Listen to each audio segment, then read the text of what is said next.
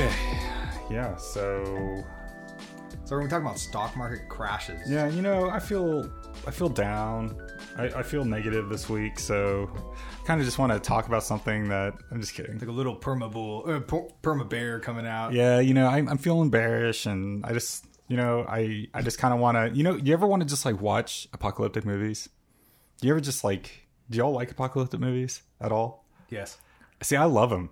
I fantasize about apocalypse. Like, mine's zombies. Like, I feel like zombie apocalypse all of them. would be Like, amazing. there's a little room for most apocalypse up. scenarios, like in my mind and what I think about it.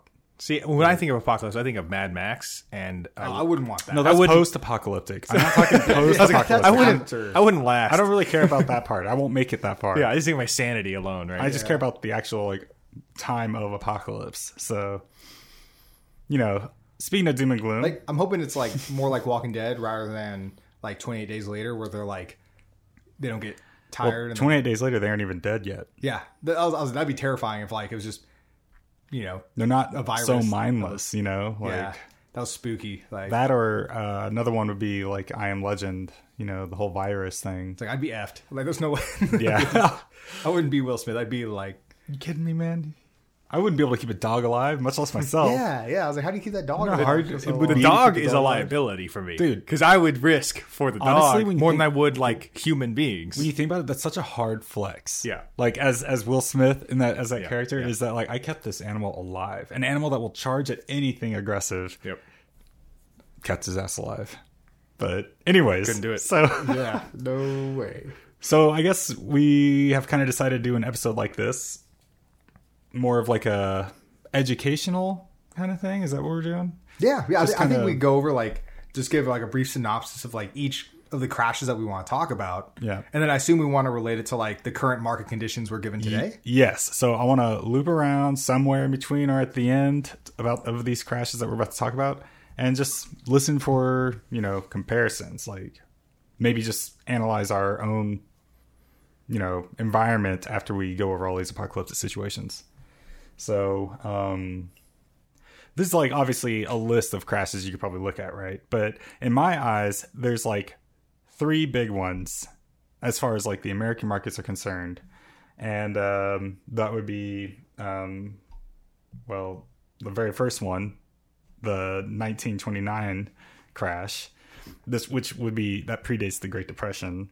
And then there was the 1987 crash that was a more systems failure crash in a way. That was when like algorithmic trading and Yes. like computational trading came into play. Yes, computed trading began like in the middle of the 80s, and there's this huge like fundamental flaw that it had, but we'll get into that. And then there was the 2008 crash, which was the housing market crash, Which most people in our generation is familiar with. I think that's the one we're most familiar with and the one I have researched the least. But and then the dot-com bubble, of course. oh yes, and then we'll 2000. touch on the dot-com bubble as well. I think that's super relevant to today. But yeah, let's dig into 1929, the Black Tuesday. Can we go to 1907 first, though? Start us off at So 1907. the financial panic. Basically, there was a liquidity crunch when like stuff was happening in California, and they moved all the gold out of California, and that created like basically a liquidity crunch. And then you had a lot of speculation, and then effectively two major brokerages ended up like basically flipping upside down. So that caused the crash. But I thought it was interesting. So like you should look into that if it's obviously in 1907, but the solution was they created the Fed. And that's when the Fed was basically came about and was there to be able to basically control monetary policy and react quickly to economic troubles in the U.S. But how originally, like how they were basically saved from this 1907 crash was you had a lot of people bail out others with personal funds, guarantees. You had top financiers and investors like J.P. Morgan and Rockefeller that kind of like threw their own money to keep the market alive. So I thought that was interesting to some kind of pull, from like that timeline, just kind of like kind of help set the stage a little bit for like the reason why like the Fed does what it does today, and like that relates a little bit to the '08 crash where you had like big bailouts, things like that, which we'll get into. So I thought that was like important for the 1907 financial panic. Yeah, I think one thing you can note on each of these is that some major fundamental change occurred as far as regulation or building a system in each of these crashes. So yeah, fast forward 12, 13 years to 1929. Obviously, there's already been volatility in the stock market, but the public eye finally, the stock market finally catches the public eye. And the American economy is booming. There's 9 years of growth, up 6 times from 1920.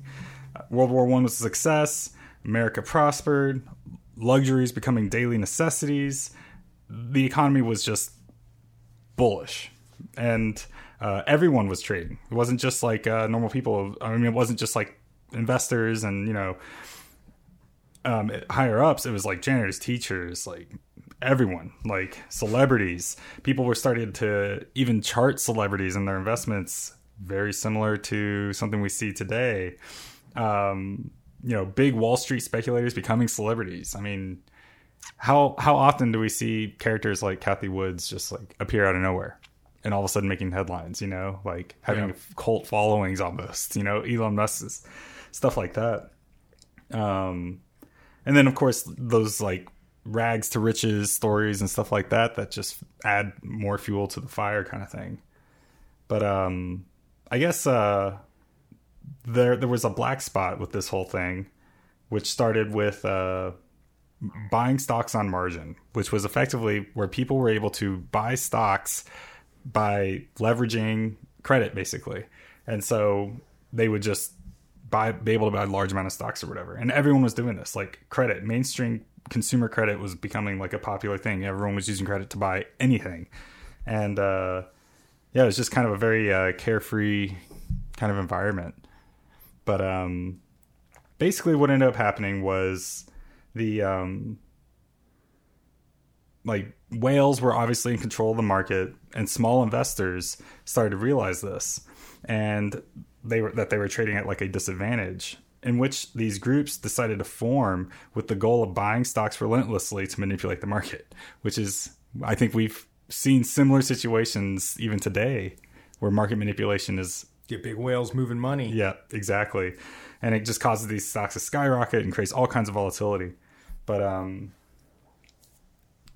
so there were, critics, obviously. There were people talking about the issues with this and the dangers of it and all these red flags, but, it was euphoric. So no one listens to that kind of stuff. No one wants to listen to negative stuff when there's euphoria in the air. And then eventually, on the Wednesday before the crash, millions of shares were all of a sudden being sold, like right at the beginning. And back then, stocks weren't like a click of the button. You aren't sitting on your couch. It was a trading floor. It was a trading floor, and it was even slower than that because communication wasn't like you didn't even have email. Like it was super slow, and so there's all this selling on Wednesday, and it was the first time that there was literally no buyers. Like all of a sudden, there's just nothing on the other end. Like there is for us. We have so much in place right now.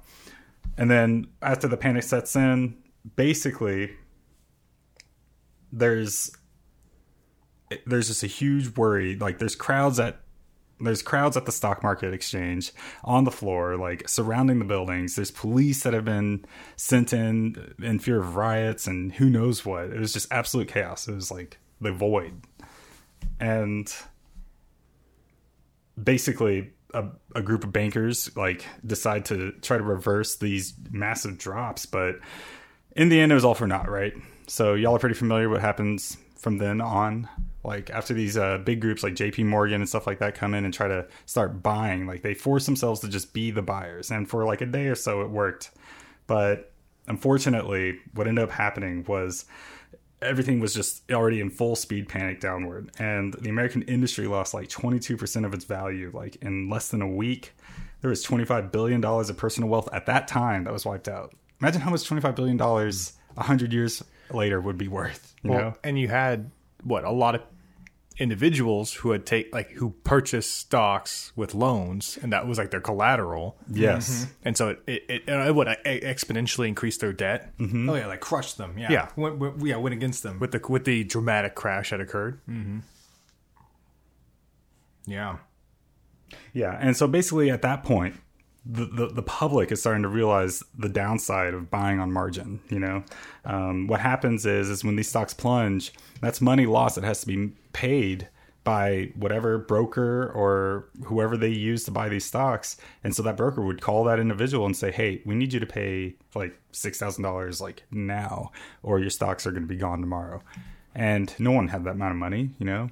Yeah. We all of a sudden lived in a world where everyone was buying everything on credit, you know, like luxuries were just necessities. Like the spending was crazy. Like they weren't even thinking about it. Like the issues with doing that kind of thing, taking on that much credit. So yeah, people lost their fortunes literally overnight. And yeah, it ended up being the sharpest decline in American history at that point in time, which would then eventually trigger the Great Depression and war across the world. So, and that was, that was a pretty big one. It took 20 years to get back to where it was. It took 20 years Over to get 20 back. years. This also is what created the SEC. So I guess when Hoover left office and Roosevelt came in, his big take was, I'm going to fix this. And obviously he did a good job. He created the SEC, a couple other agencies that were going to now start regulating and holding people accountable in this market. It wasn't just going to be these big bankers, you know, like literally you had Hoover asking bankers whether or not the government needs to step in and help. And they're just like, no, the market will correct itself. And then they found themselves in this. And that's why we have government regulation. Yeah. So I think that's kind of like the biggest key point of 1929, right? You saw this euphoric era of stock growth that seemingly had no end. Everyone couldn't imagine a world where things would go dark and there was no regulation. Everyone was just basically cheating the stock market. You know, it got to that point. And then, you know, you have some push and pull, some increased volatility that is completely manipulated, and boom, the market crashes. And that's crazy.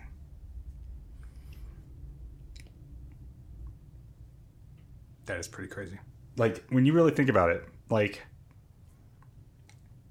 that's wild. And what scared me the most when I read about this crash was the similarities that I kind of am just find as being regular trading day to day, right? Like, how often in the news do you see a celebrity talking about what stock is good, what stock is bad, or what Bitcoin is good, what crypto is good, what crypto is bad, you know? Like, you see all this stuff in mainstream media, and luckily we have regulations and we have rules and stuff, but man. And we are kind of like in that euphoric era, I think. Mm-hmm. Definitely. Well, and you think about, I don't know, I don't have any data on it, but, you know, people still might be taking out loans and throwing into like crypto or something. So that's another thing, but we'll have to touch base on that. Yeah. But you want to push to 1987 real quick? Yeah. So this Black Monday. Yeah, Black Monday. Monday. This is when you had computer program driven. It was actually models. called the cancel crash. So yeah, so this one's interesting. So this is more akin to like what we have today as far as what the market looks like, where you have computers driving a lot of the trading, things like that, all these different models. So in this one, basically what happened was, and there's a variety of different factors that people contribute to it, whether it was like the hostilities in the Persian Gulf, you had fear of higher interest rates, and then you had the 5-year bull market leading up to this without like really any significant correction. And then you also the intro of computerized trading, which all may have been contributors to this Black Monday crash, effectively. So basically what happened was, it was actually like a 5-day period where there was a steep decline in stock prices.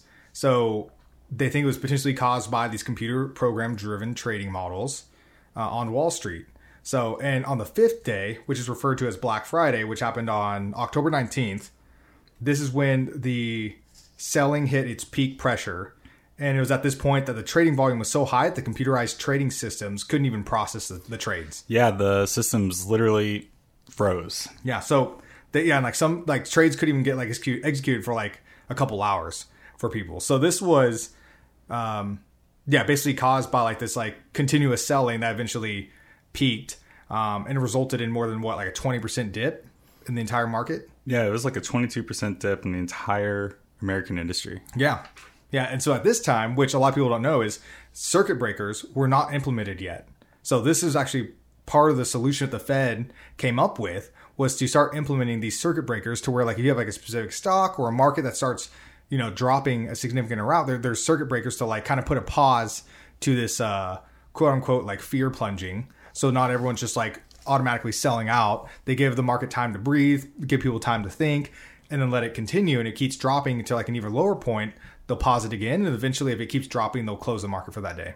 Yep. And that's why today we don't see single day 22.6% of the market gone with $500 billion worth in assets and, capital gone. Mm-hmm. We don't see that today. Yeah.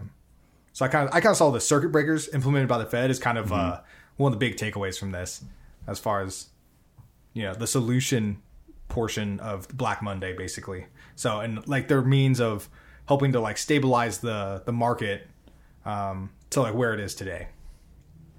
So I think that's pretty good. Do you have anything else you want to add to 1987? I think that pretty much covered the Black Monday as far as how it pertains to our conversation. Obviously, we're giving a very brief overview of some of these market crashes, and you can read books on each individual crash if you wanted to, but we're just giving a brief overview so we can actually kind of speed up to what our market looks like today and how it kind of relates. Mm-hmm. So and also differ. So I would say the most important thing in that whole era was the fact that they had just integrated like computing trading. So people were still literally the whole process, I guess, for people to realize how slow the process was just in the 1980s. It was like you would call a broker, the broker would then call the clerk down on the actual trading floor, who would then distribute the order to a floor broker, who would then go and walk to literally the pedestal that whatever specialist for whatever stock it is you want to buy, tell them that's the order you want to make, and then they would complete that order. Like, think of all those hands. Those are physical people doing what we do.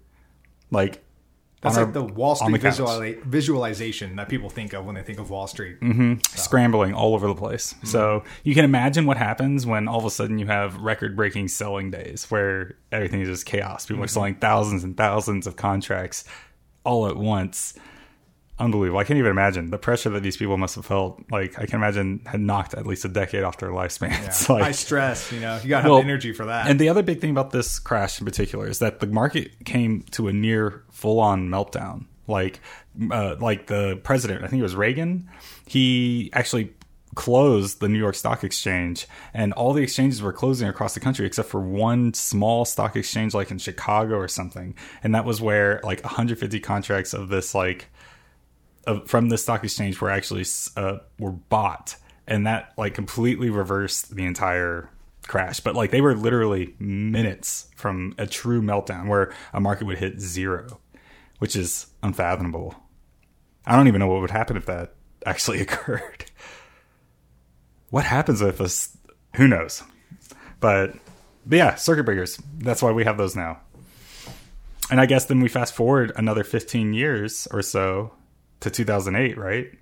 So yeah, we can go to 2008. You want me to give a brief overview of this? Yeah. So I highly recommend watching The Big Short if you want to kind of go a little bit more in depth and like a 2.5 hour. I would say that's the most enjoyable way to learn about 2008. Very enjoyable. Good cast. Yeah, very good cast. They did a really good job on that. But I guess kind of like very in a nutshell, because like when you start talking about like all, like breaking down the subprime mortgages and stuff, it gets really complicated and there's a lot of lingo. Yeah, dilute. We actually did a podcast on this. If you ever go back and check it out. Yeah, so we did a 2008 market crash. Let's see, what's like a good way that I can kind of like sum this up. So basically, you had a bunch of subprime mortgages that were being pushed out onto people who didn't really have any qualifications of any to like get these mortgages, but they were getting approved. And so what you had basically was a bunch of people buying houses on these mortgages that were backed by basically securities that weren't very solid. And so like lenders and like, banks and stuff like that were institutions were issuing out these like subprime mortgages across the board. And they were so complicated that even experts in this field didn't know how to value these mortgages, like these subprimes. Yeah. So they were leveraging billions of dollars with basically trash mortgages. Yeah. So what eventually happened was you have a bunch of homeowners with little or no qualifications that eventually can't make their payments. So they stop paying. So the mortgage defaults, or the mortgages, they all default, and that rose substantially. So the amount of defaults on mortgages went like up really like a lot during this time period, like really fast. And the investors and banks couldn't afford to bail everyone out. And that's effectively what started causing this tumble. And it eventually bled over into the market and everything started tumbling down. People were defaulting on all their mortgages, things like that. So, and while this was happening, you also had the Fed who raised interest rates, which they think also contributed to the fact that people weren't able to actually start making their payments. So yeah, just kind of like everything started unwinding really badly and eventually led to the housing market crash. And then we eventually ended up hitting like 10% unemployment during this time period and everything like that. So I know many of us were probably like just kids when this happened. But you were able to like see witness what was happening like in your local area. It honestly took about a year or so, if I remember right, for this whole thing to kind of unravel. Like this whole bubble was like kind of building for almost like a year. So, but yeah, because I think like they started noticing it in like 2005, 2006, and then it really started to unravel in 2007, and then it crashed. And it bled over into 2000. Yep, and just kept crashing and bled over into the market. Yep, and then it basically we did for how long? We did for like it was a while. It took a long decade, right? So it took a long time for us to like recover from that. But the thing with the housing market too was the supply of houses were well past the demand for the houses as well. So that was also like something that's slightly different from the current housing market we're facing today. But we'll kind of go into the detail in a bit on that. So, but yeah, that's kind of like in a nutshell. 2008, you had a bunch of defaults on mortgages, on these subprime mortgages. And basically it was like bad lender and banking institution practice, basically. Mm-hmm.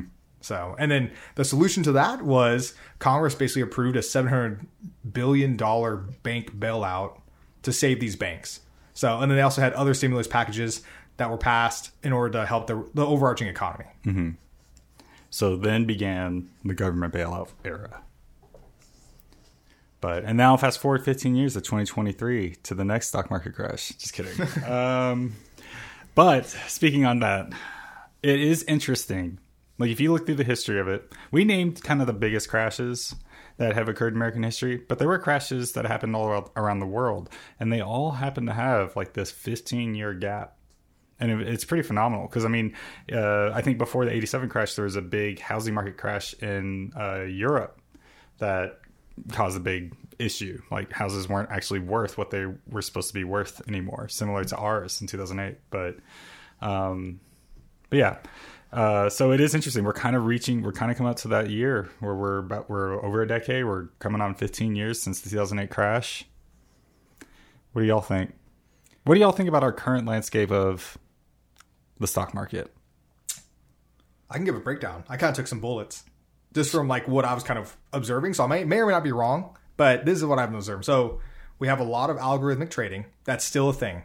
So, and it might be much better in terms of like the models, things like that, but there's still a lot of it involved. Oh, you know what? Forgot to mention. Actually, the biggest thing in 1987, and this is important to algorithmic trading, was they came up with the skew. That's what the SEC created. They created the actual skew that tracked the volatility of a stock and baked it into the value of the stock. Because that was the problem in 1987, they didn't know the value.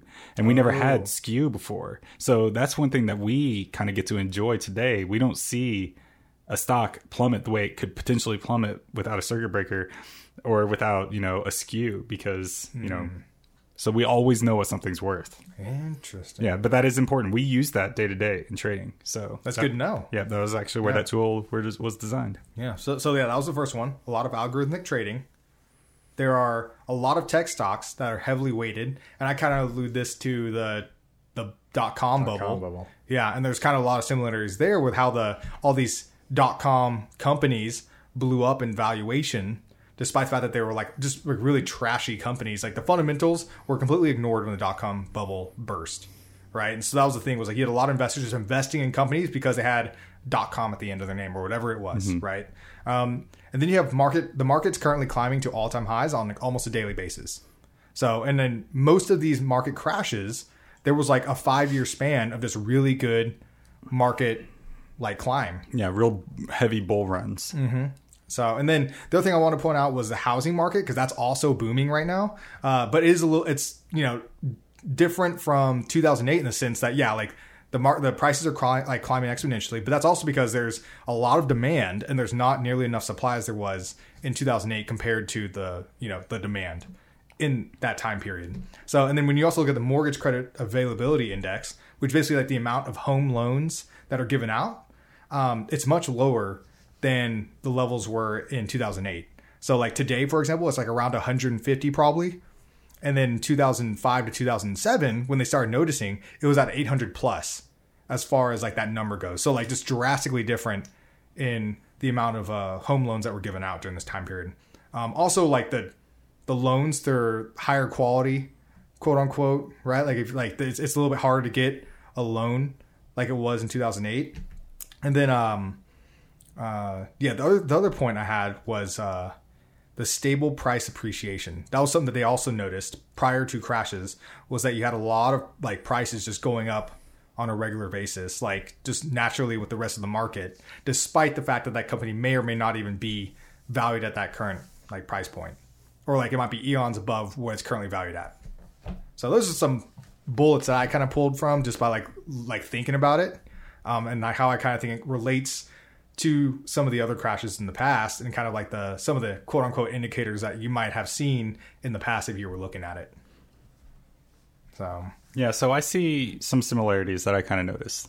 And one of them is that there was always something that got implemented, something that changed the landscape of the market in such a way that it was just a creative volatility. And I think I do believe that if there is volatility in any way, whether it's the same as something that happened in the past or different, there's volatility in a market, that is an ingredient to create like a perfect storm, right? And so like in the 1929, that was when like bankers and stock market merged and became major players in the market, and doing all that stuff, behind the scenes stuff, all the whales. That was where they were created, and that really shook up the market, created a ton of volatility. You look at the 1987 implementing the computed trading, and then all of a sudden the system didn't work and it almost melted the whole system. It's all these like implementations, right? And then in 2008, all these implementations of these crazy loan tranches that were just like, no one even understood how to value them. Like, these are all little signs that I'm seeing that they all kind of like, they all have a similar thing, even though they're totally different. One's on computers, one's on how they handled loans in the housing market. Another one was big whales being designed and kind of manipulating the market because it was unregulated. But we fast forward to today. We have all these regulations, all these fail safes. How could it possibly crash, right? Like, what is it that we haven't learned yet? Is there anything out there that could potentially need to learn? Like, is there volatility that we're seeing? I mean, I see volatility in the housing market.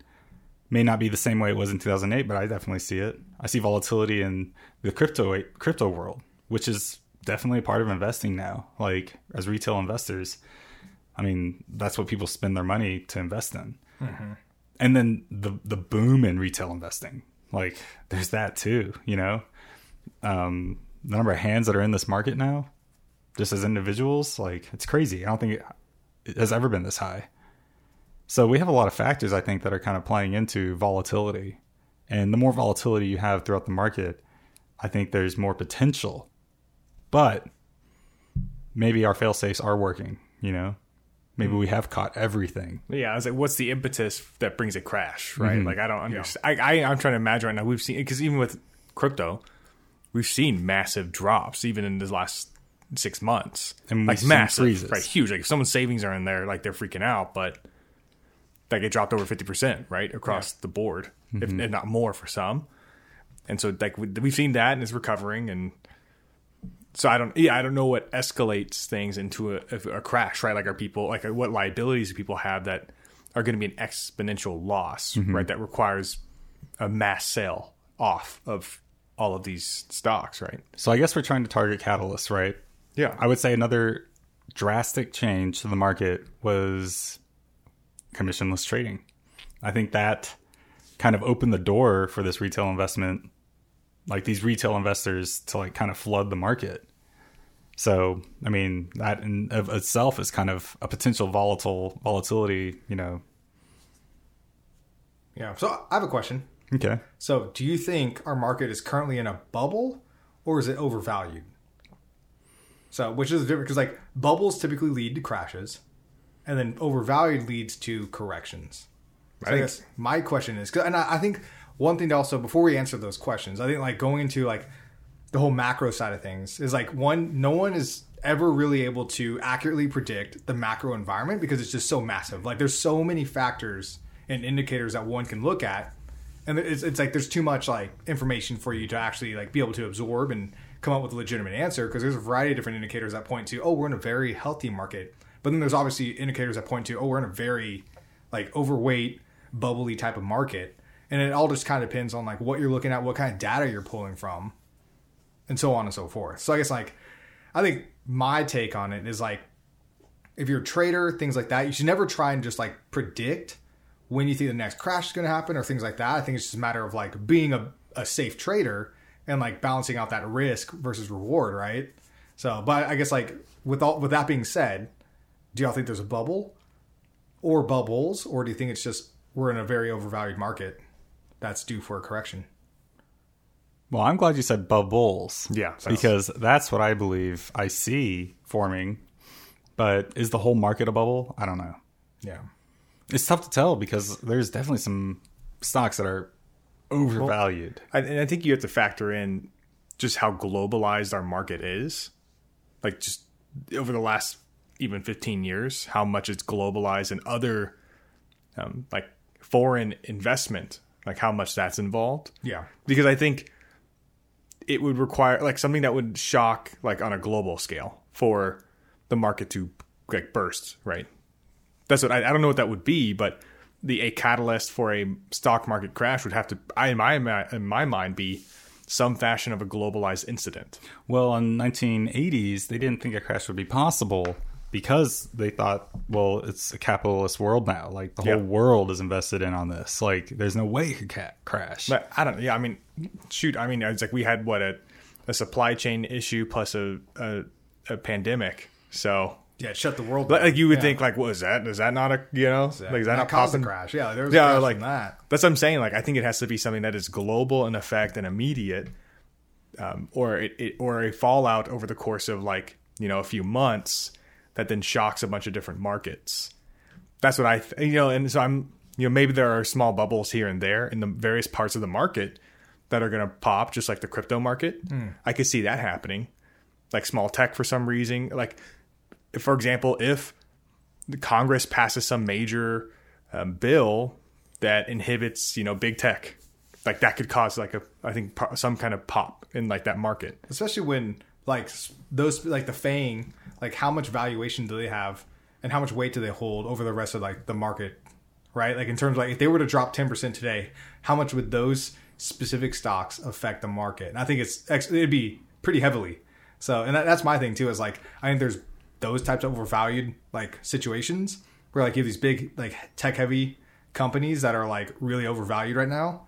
And yeah, like their fundamentals are solid, but they don't match like what they're currently valued at per se.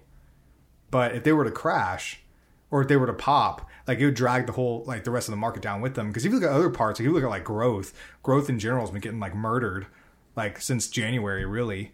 So like no one's gonna look at growth and be like, oh, like they're like super overinflated. Like maybe individual stocks within that, but overarchingly the growth like sector or like those types of stocks aren't really overvalued at this point. At this point, they're like almost discounted depending on which companies you're looking at.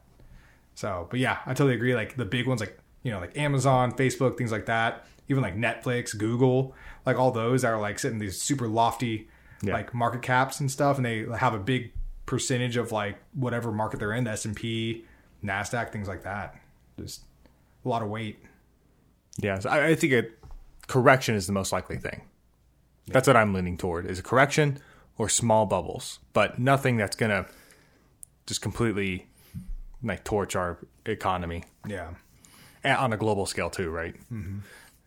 I guess if you're trying to find like a catalyst, right, you got to think about what's different between now and then.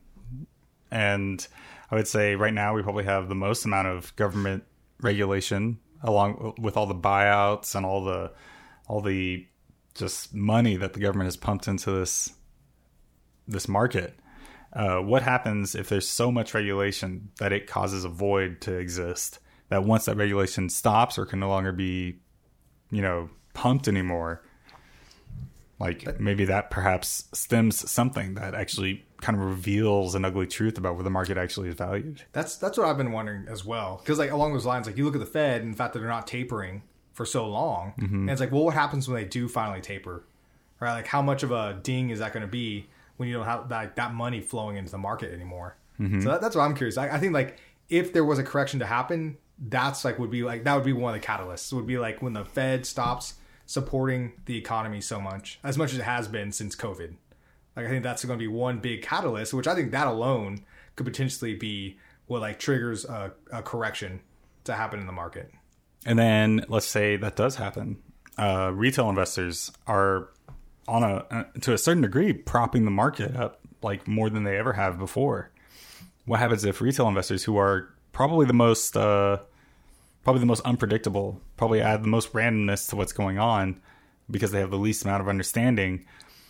What happens if they get spooked? Hands, you know, like what if they get spooked out, and all of a sudden you have a massive, like, as quick as it came, it can always leave even faster, and you just have this massive pool of wealth from the market. Yeah, well, like, then what happens? You know, well, it's like we saw that with crypto. And we also saw that with like AMC, like all the meme stocks too. Like they had like massive bubbles, and like people talk about it too, how like there's bubbles popping all the time. And like you look at things like meme stocks and how fast they went up, and also how fast they crashed. And they might not be down to like the levels they were when people first started going crazy over these things, but they crashed a ton, and like had like another pop, things like that. So yeah, totally. Like there's just a lot of like liquid hands. I mean, we saw a Redditor by the name of Roaring Kitty, like at court, like at federal court, speaking talking about whether or not they manipulated the market with Robinhood and all these other higher ups. Please refer to me as Roaring Kitty. Yes. For the rest of this. Ridiculous. And so when I think about all this stuff, and when I kind of see all this stuff, it reminds me a lot of things that I've read in the past with other crashes that kind of led up to it and stuff. And like, I mean, there's a lot of unknown. I think we're back in unknown territory. Like, it's scary, right? Like, when a market gets so high, it's kind of like, well, where's the top? And it's kind of like, well, where's the bottom? Like, you're so high up now. Like, how far will this actually crash? No one actually knows. We're in such deep water right now. We have no idea. I mean, I thought it was going to take a little bit longer to correct from COVID lows, but that happened so fast. It happened so fast. Yeah, and now we're up like, what, over 20%? Yeah. From highs prior to the COVID crash. So it's like the stock market alone has made leaps and bounds in like, a year and a half. It's almost like the COVID crash didn't even exist. So yeah, it's pretty crazy. But it's also like interesting when you look at like earnings reports, and you have a lot of these, like, you can't blame a lot of these tech companies for being so highly valued when like they're crushing earnings every single time, and that their growth is going up, their revenues, their EBITDA, like everything is just like going like through the roof. So it's like you look at that and you're like, wow, well, like that makes sense that these companies would go up. So yeah, so it's just like one of those things where it's like, no matter, like, you look at all these different variables, and there's certain variables that kind of scream like, oh, we're in a bubble. But then there's other variables where like, well, these companies don't they don't seem like they're really in a bubble. Like when you look at them, So it's interesting to like just. I know I brought it up before, but I think it was Wells Fargo that cut off personal loans over $5,000 to their customers. That was like a month or so ago. Yeah. So that is another little sign that I see that kind of worries me at least a little bit. Mm-hmm. Yeah. So. Like what happens when like interest rates start going back up? Mm-hmm. So that's going to stop a lot of things too. Yep. So what happens when people's interest rates get changed or, Yeah, I got mine locked. It's fixed. I'm good. Yep. Now I'm curious how, like, especially in the housing market, what kind of interest rates are out there right now? Like, are there a bunch of subprime out there? So, I mean, I don't think they're like the same like in 2008. So, like, I think the like regulations put in place are like, intended to prevent the banking systems from lending out like garbage like that again. But who knows? Like, I'm not involved obviously in that whole like lender realm. Yeah. So I don't know like what they're backed by or anything like that. But yeah, I do know that the levels aren't nearly the same as they were in 2008, which is like, I find comforting. So it is crazy. So, I mean, when I look at this, like, I don't really know what it would take to crash the market today. And I'm not about to just keep my money out and not invest, because right now it's still pretty easy to make money in the market. So I think we did a Battle of the Bros, which we'll have to give a Battle of the Bros update. But I mean, we had some pretty good gains in that month that we did that challenge. So Yeah. and we're kind of leading up into like what are deemed the slower months of the stock market. So I'm very interested to see how this stock market plays out till the end of the year, Yep. how crypto plays out to the end of the year, what regulations are going to be formed. Like, I'm very curious about it. Yeah. I have like a quick prediction, and like we'll see if it happens. So like, because I've been somewhat hesitant to be heavily in the market for a while now, but like fortunately I didn't stay out of it, because if I did, I would like have missed all these gains that have been happening for months at this point. But my prediction is I think there's gonna be a correction sooner than later, like within the next couple months, just based on like the current valuations of everything and like where we're sitting. But I do think it's gonna be a correction, not necessarily like a crash. And then I think we're gonna like just continue on, like, you know, with the market it's gonna cover that correction and then go to new all-time highs again. Do you think we're just in equilibrium to some degree? Obviously not perfect, Yeah, right. but enough to where we're not going to be thrown off balance. So, I mean, yeah, right now that's what I think. Because, like, you look at other parts of the market, and it's like you look at certain stocks, and they've been beaten down like crazy this year. Mm-hmm. So it's like you look at that, and it's like, yeah, like money could easily just flow from the big names that everyone's focused on into these smaller names. And then, you know, once those get overinflated, it just rolls right over into the next one, right? It's just a matter of, like, if the money stops flowing to the markets, that's when we start seeing a lot of dips across the board. Yeah. And that's what I'm curious about. And I think that's going to happen when tapering starts happening. But that's just obviously predictions. And there's really like, I just personally think there's really no way of telling when exactly like the market's going to like start dipping or boom to like, you know, new crazy highs. I think it's always like up in the air. And if you are one that predicts it correctly, I think you just got lucky. But that's just my take on it. Well, one thing that does make me feel better is that panic selling is just almost impossible to do. Like the systems we have in place kind of limit and stop that from happening. So I feel better about that. I feel better about a lot of the changes that have been made since the beginning of the 1900s. You know, so yeah. Well, I mean, I think that's a good like wrap up on all the stock market crashes. Mm-hmm. So I think we kind of went over all the big ones, and I think I highly recommend that you read into it. I think looking into the history of how things kind of started and what the environment looked like, you can kind of allude it to where we are today and kind of, you know, make your own predictions as well. And I think it's just, you know, it's better to just be smarter on what happened in the past, and kind of help you with like your trading and investing experience. So yeah, it definitely teaches you a lot about just how the market works in general, which I think is valuable information. Yep. So y'all have anything else? No, I'm good on that. Well, I think that wraps it up. Y'all have a good one.